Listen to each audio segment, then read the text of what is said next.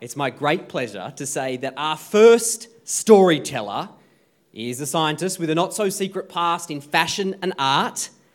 She's now doing a PhD in ecology, and she's researching how severe fires affect us.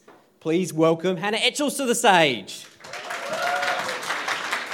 Thank you so much. Oh, look, I'll just try and do it like this. Cool. Hi, everyone.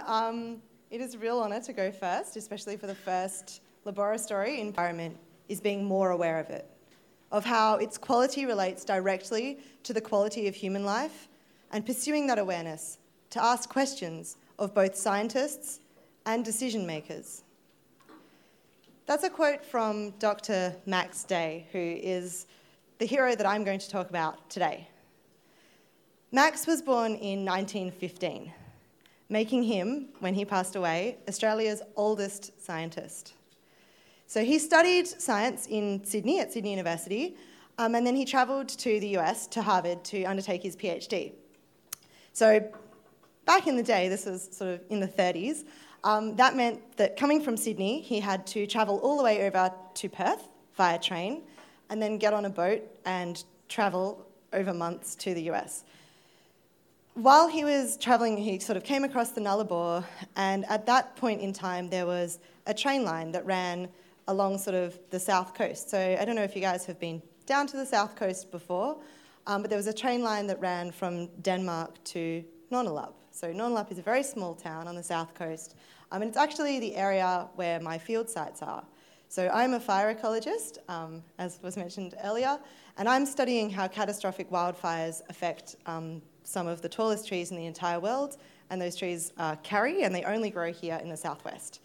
So Max Day came across on this train, and he arrived in this town called Nonnelup. And in his sort of journal entries and things that he was writing about it, he actually wrote a letter back to his fiancée at the time, being like, I am in one of the most beautiful places in the world. It's this sort of serene, pristine environment, and I think that when we get married, we should have our honeymoon here. And as soon as I started reading about Max Day a while ago, and as soon as I read that, I just felt this great affinity with him, because I actually got married in Nonnelup myself, because it is the place that I like most in the entire world, and it is a place of extreme beauty and extreme pristine environment. And I think that through sort of growing up down there and holidaying down there a lot, and then eventually getting married there, all of these things for me have been the reason why I ended up studying ecology. So when I read that Max had a sort of a similar experience there, it really connected with me and made me really interested in him as a person. And then I went on to find out all the amazing things that he's contributed to Australian ecology. So after he did his PhD at Harvard, he came back to Eastern Australia, and he was the first chief of forest research, which is obviously also very relevant to my interests. He was also one of the first fellows of the Australian Academy of Science, and he was the first ecologist or environmental scientist to be on the Australian Academy of Science, and he helped really push that agenda. So before that, the Academy was mostly, sort of chemists, physicists, medical scientists, but he really pushed this environmental focus, which obviously has laid the groundwork for all of the ecologists in Australia today. So during the 50s, while he was working as the Chief of Forest Research and was also on this academy, one of the biggest conservation problems all across Australia was rabbits. So rabbits have been introduced from Europe, along with foxes and cats. So foxes and cats obviously predating native wildlife, but rabbits were making things difficult in the 50s in other ways. So they were reproducing out of control. They'd spread across the whole continent, and they were taking resources away, destroying the environment that native animals were using. So one of the most famous native animals that they were causing the decline of is the bilby, which you guys might be familiar with. So something had to be done about these rabbits, and Max really wanted this to happen, but his background had been in entomology and was in entomology, so he researched insects and didn't really, compared to most of the mammalogists and people studying mammals at the time, didn't know a lot about rabbits. But he was approached by a virologist, so someone who studies viruses, called Dr. Frank Fenner. And Frank Fenner was interested in this virus called myxomatosis. And those of you who are from Western Australia, or from Australia, will know that myxomatosis is the virus that is transmitted to rabbits that, basically kills them, but is something that could be used potentially. They saw this potential in the 50s. They saw it as a biotic control. But Frank Fenner didn't know how this virus was spread. He knew it might be a mosquito, but he didn't really know which mosquito or how it was actually transmitted. So he enlisted the help of Max Day.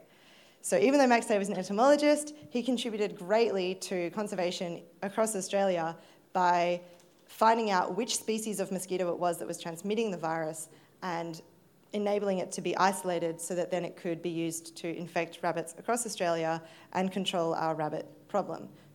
Of course, these days, the rabbits have evolved resistance to this virus, so we have other ways of dealing with them. But in the 50s and 60s, it was the primary way that we managed to decrease the number of rabbits across Australia and help conserve our native ecosystems.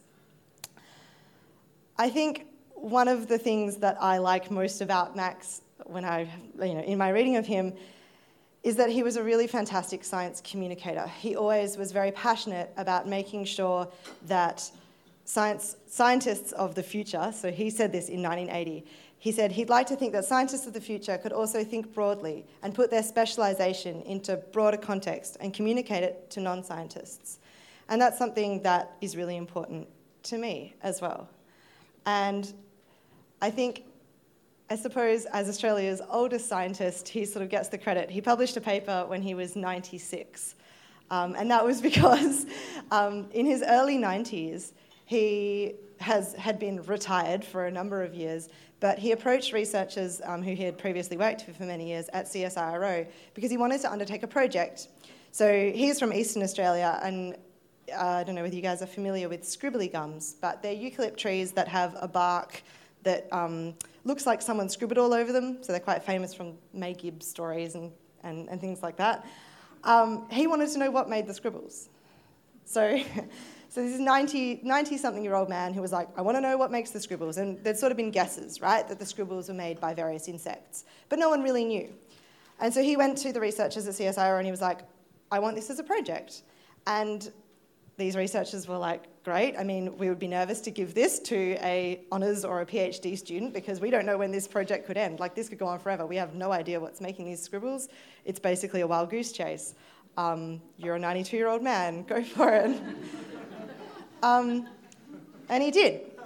And he co-authored a paper when he was 96 years old and described 11 new species of moth. And so it's actually the caterpillars of these moths that were making the patterns in the scribbly gum. And so, yeah, he achieved that at 96, which is incredible. If I could get to 96 and be publishing papers, that would be amazing. But also be someone who's still stayed so sort of insatiably curious and passionate about science. So on July 31st, 2017, which is 2 weeks ago, Max passed away. He was 101. So I wanted to end with a quote that he did on his 100th birthday. And this was, someone asked him, what would you say to scientists of the future? And so I was listening intently. I was like, what is Max going to say to me? So Max says, go for it. The world is still your oyster. There's still everything to do. Australia is such an unusual part of the world because practically everything you look at is worth doing, and it hasn't been done. And to a biologist, at least, it's terribly exciting. So, thank you.